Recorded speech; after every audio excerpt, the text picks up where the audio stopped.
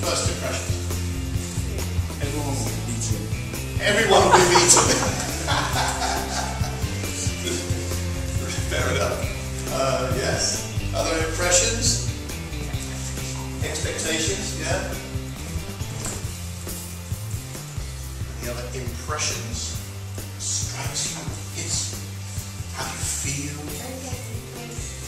I get complacent. Okay. Yeah. A bit scary. I mean, that's what I felt when I first looked at this passage in preparation for today about 2 weeks ago, and I read it through and I thought, it's a bit scary.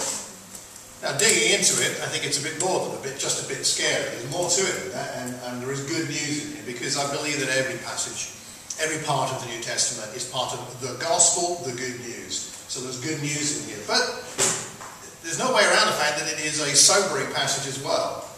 And I think our title of Don't Miss Out perhaps captures it. Have you ever missed out on something you really wish you hadn't? Anybody got something they'd like to share? Anything you missed? You thought, I wish I had taken that opportunity. Anything like that? Anything you missed out on, Sean? Probably my last job I had, not transferring to another place. Moving on, and then they want to remind you 5 years down the line what happened. Missing out on that job opportunity. Yeah.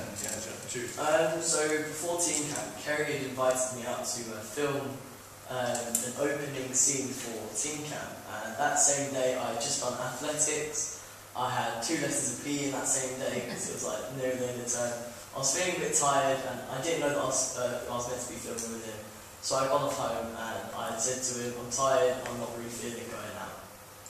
Later on I got to Teen Camp, and this Jordan had done it instead. Jordan was vlogging, and he did a great job, and it looked quite cool, and it was all like agent type theme. It was really like down in like this type of styles I want to be when I'm older and things like that. I was a bit like, damn, if only I was missed out. Well, I hope there are further opportunities. Anything else? Yeah, Dan? Missed out on FA Cup final this year. FA Cup final. Well, I turned 40. How selfish is that on the same day? We'll have to have words with her later. That was in May. Clearly. That's what she's got. June, July, Holding on to it. This runs deep, doesn't it? Kate's got an appointment free next week. Excellent, thank you very much. We were living in London in the mid-80s, and Queen were playing at Wembley Stadium, the old Wembley Stadium, and I loved Queen, and I thought, shall I go? And I did not. That's one of those things I just really wish I hadn't missed out on, you know. Some things matter more than others that we miss out on, right? And even though I'm sad I missed that opportunity to see Queen, it's not the end of life. There are some things that are more important not to miss out on, and I think that's what we're looking at today. And let's make sure that we don't miss out on the most important things. In this passage, I think it's interesting. Let me ask you a couple of other questions. Who do you think the master is in this passage? Who's the master we're dealing with here? The one coming home to find his servants hopefully ready. It's a parable, so what do you reckon? It's going to be God, it's going to be Jesus, it's going to be the Messiah, possibly Messiah, we're looking at in the Old Covenant, New Covenant thinking. The servants, interesting. Who would you identify as the servants? Thinking about that context, first century. Who would the servants be? The believers? Religious leaders, maybe? Religious leaders, somebody else said something. I said they're believers, people who follow Jesus. Yeah, could be in that context. Maybe the religious leaders. I think perhaps Israel as a whole. Israel, because Israel was supposed to be ready for the Messiah to come back, right? He's coming back to a banquet, which is appropriate. We talked about rejoicing and having some food afterwards. Well, he's come back from a banquet, rather. So I think in this context, at least when Jesus is talking, and we're going to have to find the modern day application for ourselves in a minute, but just to put it in its context, I think what Jesus is basically saying here is God promised he would come back to his people. He was hoping to find his people ready. The Messiah has been prophesied. The Messiah has arrived. And what has God found? His his people are not ready. In fact, his people are not only not ready, they're not accepting the Messiah who has come. And they're rejecting him. And we see that particularly with the arguments the Pharisees give against Jesus, or with arguments they have with him, or teachers of the law, the scribes and the Pharisees. But nonetheless, Israel as a whole is not accepting the return of the master to the servants in this sense. So I don't think he's talking primarily about the second coming. That's the reason I wanted to mention that, because I think sometimes when we read this passage, it's all about, oh, at some point in the future, Jesus will come back. And yes, there is a time when Jesus will come back. And I think there's an application of that to some extent here, but it's not, I don't think it's primarily about that. It's really about, are the people that Jesus is amongst ready to accept him? And therefore, that's the same question for us. Are we now, as people who have the teachings of Jesus, and in a sense, whom Jesus is amongst, are we ready to accept him and be ready for him to come into our lives and to be with us? And we'll talk more about that as we go through. So the first thing we're going to talk about here is don't miss the master. Don't miss the master. I think it's the first part here, this first parable. There's more than one here. Don't miss out on the master coming. The servants are meant to be there keeping their lamps burning. They need to keep their lamps burning because it's hard to light them. They didn't have instant lighters or even matches in those days. It's hard to light your lamp. And also, of course, because in those days it was incredibly dark. I mean, no street lighting. Penny and I were sitting upstairs in our upstairs bedroom last night, looking out across towards Watford. And of course, over the trees beyond where we live, there's this big glow. There's a glow of light, and it's not the sunset, it's Watford. It's the lights of Watford. The light pollution is quite significant. You wouldn't need a lamp to be able to see your way around the streets of Croxley Green, or anywhere, I'm sure, where we live, because there's enough ambient light coming out of people's houses and various things to see. But in the first century, you couldn't walk down the street without bumping into something, stubbing your toe, breaking your ankle, because there were potholes and things, you couldn't see them. You needed a lamp. And so to actually even get into his house, the master would need a servant hold up his lamp and say, "This way, master, here's the door, please don't bang your head, come on in, we've got everything ready for you." It's incredibly dark. And so they need to be ready with their lamps. And I think there's an allusion there to the lamp of the temple. That the temple light was never meant to go out. Right? It was always meant to be a light. And it needed to be tended, and the reason it was meant to be there was so that it was ready for the master, for the Messiah, for God to come back and be amongst his people. That was the idea. Some kind of allusion there. There's an Exodus allusion, I think. Exodus 12, about the Passover. This is how you are to eat it, with your cloak tucked into your belt, your sandals on your feet, the staff in your hand. Eat it in haste. It is the Lord's Passover. The idea of being ready. The idea for Israel of always being ready for the Messiah was something very deep in their psyche, or at least meant to be. Were they ready for him to come back? So they were meant to be poised for action, ready to receive the Messiah. And it's always good to be ready for whatever's coming up next, isn't it? It's always a problem when we're not quite ready. Penny and I travelled to Edinburgh, to Scotland, in just between Christmas and New Year. And I must admit, if you ask in our family who is the more organised of the two of us, there is no contest. Penny is super organised, and I'm just grateful I'm married to her. And that works most of the time. But on this occasion, the trip to Scotland was sort of my trip. I was asked to go and do some teaching for the Edinburgh and Glasgow churches, and so it was a trip, and Penny was coming along, so I was supposed to organise everything, and I did. And I was really proud of myself. I don't know about you, but you're not really an organised person. You get really organised. You get really excited. And I was super organised. I had the routes planned out. I knew where we were going. I had the tickets organised. I had them ahead of time. I bought them. They were in the house. And I put them in a particular place where I knew they would be, so I couldn't lose them. And I was happy. We went to Manchester on the way. We had a day with Penny's family celebrating Christmas stuff. And then we repacked our bags, stayed overnight, repacked our bags, went to Manchester Piccadilly station, and went to get on the train. And could I find the train tickets? And we had 2 suitcases. We were gone for about a week, I think. So we had 2 suitcases and backpacks, and so. But I know I have them. I was organised this time, and I know I have. And I went through all my bags, went through Penny's bags, went through my briefcase. Could not find those tickets. We missed the train. I went to the Virgin train desk, and the lady was wonderful. But she's like, "Well, we can buy you some new tickets, but it's going to be about £250. So said, let me have another look in my bag. And she said, look, it's all right, don't take your time, and I'll hold these tickets for you. So, went through my bag, still couldn't find them, went back, trying to work out some other way, how can we get up to Scotland? And she said, go away again, so we went away again, and I looked, and eventually, in my briefcase, in this briefcase, which I had emptied and searched 3 times already, I opened the front flap, and there were the tickets. All along, right there. I don't know how I missed them.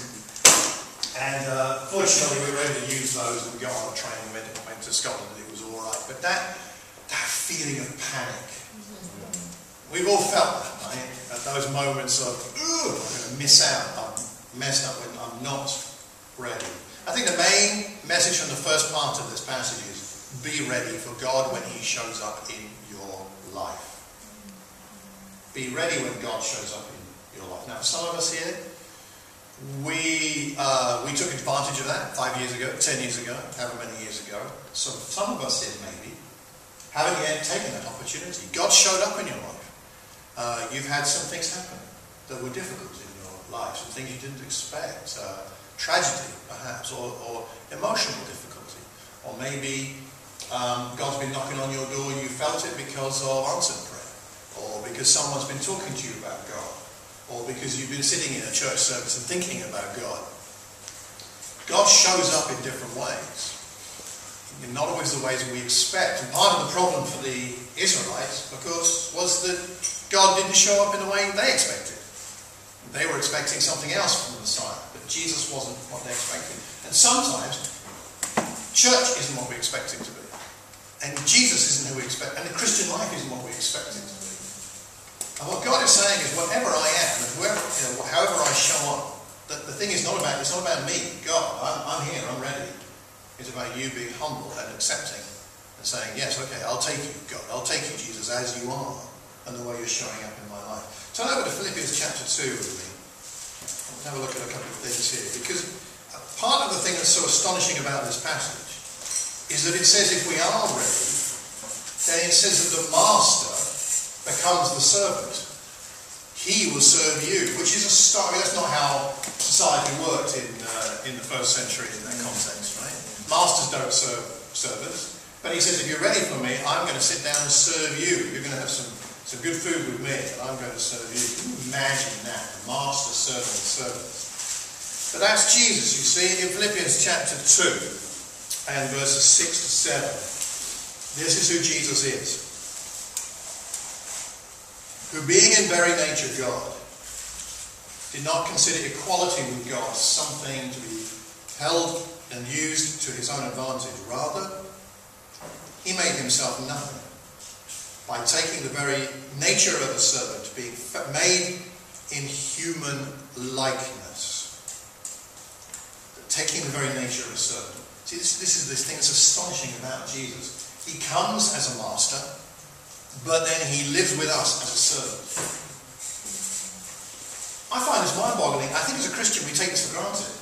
Sometimes this is a concept that's completely foreign to the world and completely foreign to all other world religions. The master comes as a master, but then lives amongst us as a servant.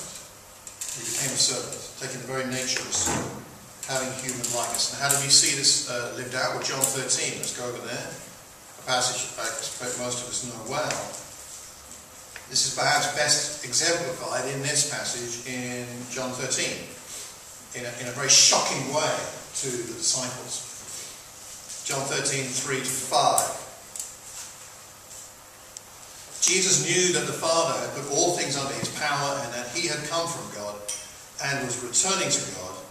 So he got up from the meal, took off his outer clothing and wrapped a towel around his waist. After that, he poured water into a basin and began to wash his disciples' feet, drying them with the towel that wrapped around him. Washing his disciples' feet. See, that's our master. If we're ready for the master, we will share in the joy of him serving us. That's an incredibly revolutionary idea. Now ask this question. Let's have a little bit of discussion for a moment. How does Jesus serve us still? And he served us when he came on earth. But how does he continue to serve us? Because it says if the servants are ready for the master, they welcome him in, they're prepared, It says, "Then the master will serve the servants." And I think this is God, this is coming in as Jesus here. So, how does Jesus still serve us? In what ways are we served by Jesus, even now? What would you say? Well, he intercedes for us, and he sits at the right hand of God, so he serves us when we pray. He's still helping us. Exactly. To communicate with God. Okay? He intercedes for us. Yeah, he has the ear of God the Father.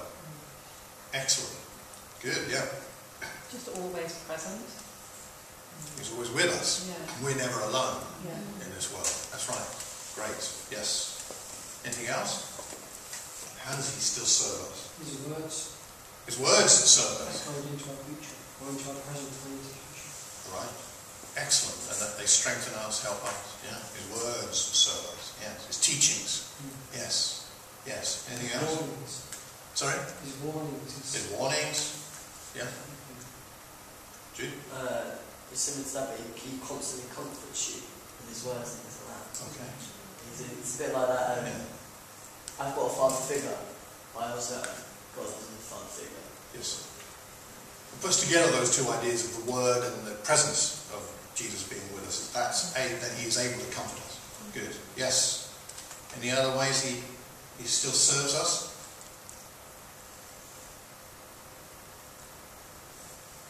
So a couple of other thoughts. Holy Spirit. Okay, so the Spirit is described as the Spirit of Christ living in us.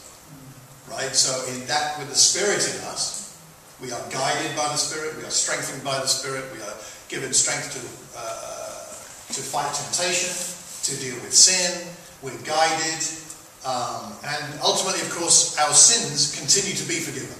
Yeah. Which is another way, I think, in the sense that Jesus serves us. Isn't that amazing? We have a master who serves us. So don't miss out, I think, on this, right? Isn't this the message? Don't miss out on that. Don't take it for granted. Someone talked about being complacent earlier. Let's not be complacent. Let's not take it for granted. He says back in this passage in Luke 12, we've got to be careful because there are burglars out there. I don't want to make any of us nervous right now about what's happening in your house while you're here at church, but he does say that there are burglars, right? If the owner of the house had known at what hour the thief was coming, he would not have let his house be broken into. So be ready. I don't want to bring up too much trauma again, you have to see Kate. But have any of us ever been burgled? Been burgled? 1, 2, 3, 4 of us. Okay, fine, I'm back half the room.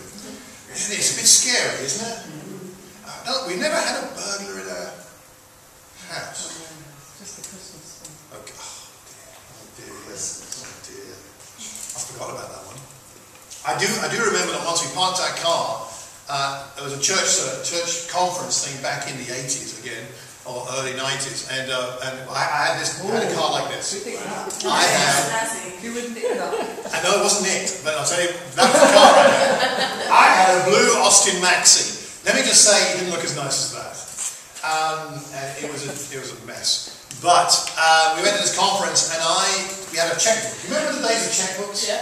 We're talking a long time ago. This is the days before lots of credit cards and touch thingy, what you want to call it, Apple Pay and contactless and stuff you can do through the ether, suck your money away. Before all that, we paid a lot of things by check, right? So I had a checkbook with me, but I didn't want to take it for some reason so I put it in the glove box of the car and left it in the car. And we came back and the door was open. I was like, I don't remember, I think I locked the door. And then I tried to put the key in the ignition and the key wouldn't go in, and I realised someone had tried to start the car. They snapped off whatever key they were using in the ignition. And then I realised the checkbook was gone. And luckily we didn't lose any money, the bank covered it. And it was a bit sad for some people that they wrote checks to that they bought stuff from these thieves and then they didn't, they had to get, the money came back and then they didn't get their money. But it was a bit scary. The Christmas one was terrible. Shall I save that story for another day? I'll save it for another day. Christmas, kids and all that. Oh dear. Oh, but anyway, so.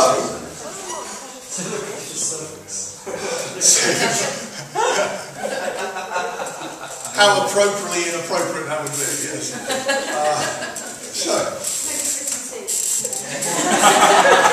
All the kids will be in tears. That would be it. It was Christmas Eve. It was Christmas Eve. suddenly transported back You cannot tell 20 it. odd You years. can't not tell it Now now. you've made this big scene. Yeah. Exactly. I've got to know. Right? Penny brought it up, I just want to say that. Tell it. Yeah, it's good. Patience. So, it was Christmas. I'll tell you the brief story. So, it was Christmas. We went to Manchester to visit your mum, and the kids were very small. Fred was only 2 months old, and Lydia was a year and a half old. So we had lots of presents, and a lot of them were from church members for our kids. Really, they weren't out; they were for the kids. And we had a lot, and our kids were young. And it was a long time ago, when almost no one in the church had children. So, like, we were one of the only 2 married couples in our part of the church, and maybe there was only one other person with children. So, like, kids were as special as they always are, but they were just, like, rare, that's what I'm saying. And so, they were rare in those days. It's different now. It's different now, but in those days, they were rare. And people felt like, oh, I want to give your children some presents, and they're little tiny kids. So we're like, okay, so we had these black bin bags, 2 or 3, full of children's presents for our kids, as well as the ones we bought for them and some other people. And we went to Manchester, and we didn't have anywhere to stay, so we stayed in Pete and Sue Botter's house. Some people might know Pete and Sue Botter. And we stayed in their house. They were away, so they gave us a key, and that was fine. And we stayed in the house. We went out one day, and then came back, and someone had burgled the house. They'd broken into the window, got in, and they'd taken all the children's toys. Already bagged up. Already Already rags they were in. opportunity for a They were in black bin liners, perfect. We just had to pick it and take it with them. So it was the fortunate thing was our children were so young they had no idea. Yeah. They didn't register. So we went out to Argos or somewhere. Woolworths, that was it. In the days when Woolworths existed. There you go. We're dating ourselves again and again here. And we bought a ton of other stuff the best we could, and it was okay, kind of. But it's one of those things you don't forget. And it was awful. And this idea of losing something precious is something we mustn't take for granted. We've been given the Messiah, and he's come as a master, but he lives amongst us as a servant. How amazing. And if any of us haven't yet come to know the master in this way, and don't know him yet as a servant, wouldn't now in our lives be the best time to take advantage of that? Whether we're young or older, we need to take the opportunity when it comes, because that's respectful towards what God is doing in our life. So that's our first point, is not to miss out on the master. The second is to not misuse his servants. I think that's the message of the second part here. The faithful and wise manager. The master puts him in charge of his servants to give them their food allowance. So it's quite important. It's not just bonus luxury stuff. It's actually their food. It will be good for that servant whom the master finds doing so when he returns. He'll put him in charge of all his possessions. That's rather good. Promotion is on offer. A servant says to himself, yeah, he's taken a long time coming. He begins to beat the other servants, men and women, to eat and drink and get drunk. And then what's going to happen when the master comes back is he's going to be cut into pieces and assigned a place with the unbelievers. That's pretty scary right there. Of all the things that Jesus said, there might not be anything scarier than this bit here. And it comes as a response to Peter asking the question that everybody else is thinking. Is this about us or about somebody else? I really love Peter. He's like, who's this about? Us or other people? Well, it seems that it is about us. It is about Peter and the disciples, and it is about us, the servants of the Master, that we must not abuse other people. I think what came to me from this is just the question of whether I'm eager to serve others or eager to serve myself. But where is my eagerness level in life? Eager to serve others or eager to serve myself? The servant that's put in charge becomes a master, ends up becoming eager to serve himself. He beats up the men and the women. I think that's an allusion to the Old Testament, the Old Covenant prophets, and what Israel did to the prophets that came when they were killed. And Jesus talks about that in the Gospel of Luke. But I think the application is broader than that. So, let me ask us for our collective wisdom here. Let's try applying this to our modern day circumstances. What would be the equivalent of us as servants of Jesus amongst other servants of Jesus? So we're talking, I think, here primarily about our inter-church fellowship life. What would be the equivalent for us of beating each other up? I haven't seen any physical violence in this congregation yet. But what would be the equivalent of beating each other up, taking the food away, getting drunk? What might be an application? What might be a way that we would be in danger of abusing our privilege, of misusing the servants of the Master? What do you think? Any ideas? Yes, Simon. We could be judgmental, critical of each other, we could say bad things to each other, or gossip. All right. Yeah. Judgmental and negative about one another. Yeah, good. Sean. So we probably often treat our closest family the worst. Okay. Different than you would treat someone else. So if you can think about the comments and things that I would say to my wife and the way I would react to my child sometimes. It's not something I would do necessarily to people here. It's not my family. Yet that's my wife and my child are probably the closest to me in terms of siblings. Okay, so it's also about what's going on at home. Good, okay. Any other ideas? Do you think about being the opposite of love? So, not thinking the best of people, Not thinking the best of people. not looking for the good in what others are doing, whatever they're doing, wherever they come from. Good. Somebody said to me that amongst Christians we should always be, our first reaction to seeing or hearing something which doesn't look good is we should always give another Christian the benefit of the doubt. Not meaning we shouldn't talk to them or get engaged in the situation, but that we should always, to begin with, say, that probably looks bad, but maybe it isn't as bad as it looks. I don't know. No. But giving each other the benefit of the doubt, in that sense, I think is a healthy thing to do, rather than rush to judgment with silence. Leon? Not helping people in the way you can. Okay. That's very much in this passage, not doing what we could to help someone when we actually know there is something we could do. Yeah. Being dishonest in business dealings, perhaps with other Business, borrowing things, not returning them. In the state in which we borrow them, repaying a debt, maybe. I've just reminded myself, telling you that I owe somebody £5. Not here in Thames Valley. I'm going to see him on Friday. Okay, I must remember. Give Tony his £5 back. It's on camera, so I must. Let no debt remain outstanding, right? Except the debt of love. So, okay. arguing about football. Yeah. Yes. Arguing about football. We're dealing there with an opinion matter, which is slightly different. Okay. I mean, we can assault one another's kindness and grace and patience by outstaying our welcome with one another, or talking at one another rather than listening, talking a lot rather than asking questions. We can gossip, slander, not speak the truth in love. That comes back to what you said, I think, Leah, about saying, what can we do to help? We can see a way we can speak the truth in love and we don't do it. Taking our spouse for granted, taking our parents for granted, younger people perhaps. Withholding love for one another when it's needed.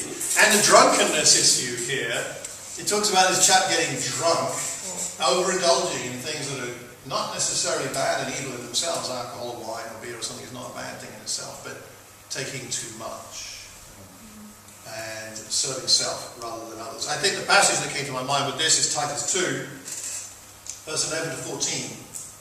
The grace of God has appeared that offers salvation to all people. It teaches us to say no to ungodliness and worldly passions, and to live self-controlled, upright, and godly lives in this present age, while we wait for the blessed hope, the appearing of the glory of our great God and Saviour Jesus Christ, who gave himself for us to redeem us from all wickedness and to purify for himself a people that are his very own, important phrase at the end, eager to do what is good. Eager to do what is good. It's a wonderful thing that in this passage it says that if the master finds the manager doing what he's meant to be doing, it says that he will put him in charge of all his possessions. In other words, we get to inherit something. There's something about doing the right thing for God that guarantees our inheritance I don't quite fully get the connections exactly, but there's something about that that assures us of good things to come. We can do good for one another. We can do good to one another, and God gets the honour, but I think we also get the encouragement. We get to share more in who Christ is somehow by living like him. We become more like him, but there's also something about sharing in what matters to him that draws us closer to him, and I think creates that fullness of life that Christ offers, life to the full. We've got many opportunities to do that. We'll finish off and take some communion here in a moment. We'll have to skip a couple of things. But let's finish off in Mark chapter 10 here. In Mark 10, we have Jesus stating something that's very important to who he is and his approach to his role and his time on earth, but I think even beyond that. And in Mark 10, after some problems between the disciples, James and John and others, Jesus calls them together in verse 42. And he says, "You know that those who are regarded as rulers of the Gentiles lord it over them, and their high officials exercise authority over them. Not so with you. Instead, whoever wants to become great among you must be your servant, and whoever wants to be first must be slave of all. For even the Son of Man," see that phrase Son of Man, that's back in our passage in Luke 12, "even the Son of Man did not come to be served, but to serve, and to give his life as a ransom for many."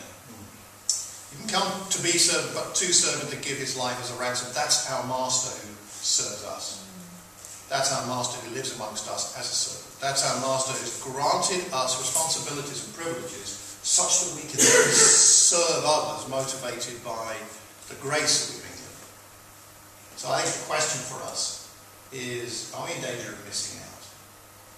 Are we in danger of missing out on coming to know the master who serves us? Are we taking the opportunities to read the Bible, study it, pray with people here, to come to know, to ask one another here more about that Jesus, about the master who serves? We're missing out. And secondly, let's not misuse his servants. Amongst us as a fellowship here, let's make sure that we are living a life of love together. I don't say this because I feel that this is a group that doesn't generally love one another effectively in a Christ-like way. I only say it because it's in the passage. And something that's in the passage is something we need to say to one another from time to time. And so perhaps, I don't know if it's a group thing or just for us personally, somebody here who's been struggling with this eagerness to serve others. We're struggling with that eagerness. Well, why don't we see if we can find some help together to get that eagerness back? Praying together, reading the Bible together, talking as friends together, to find this eagerness motivated by the grace of God, because he came amongst us to serve as a ransom for many. We are very privileged. We're privileged now to take some bread and wine, and this celebrates and commemorates what Jesus did, and is a reminder of what he did for us, that he came to die and be a ransom for us, as a servant, as a ransom for many. So let's pray together, and then we'll take some bread and wine, prayerfully, that'll refresh us. Let's pray.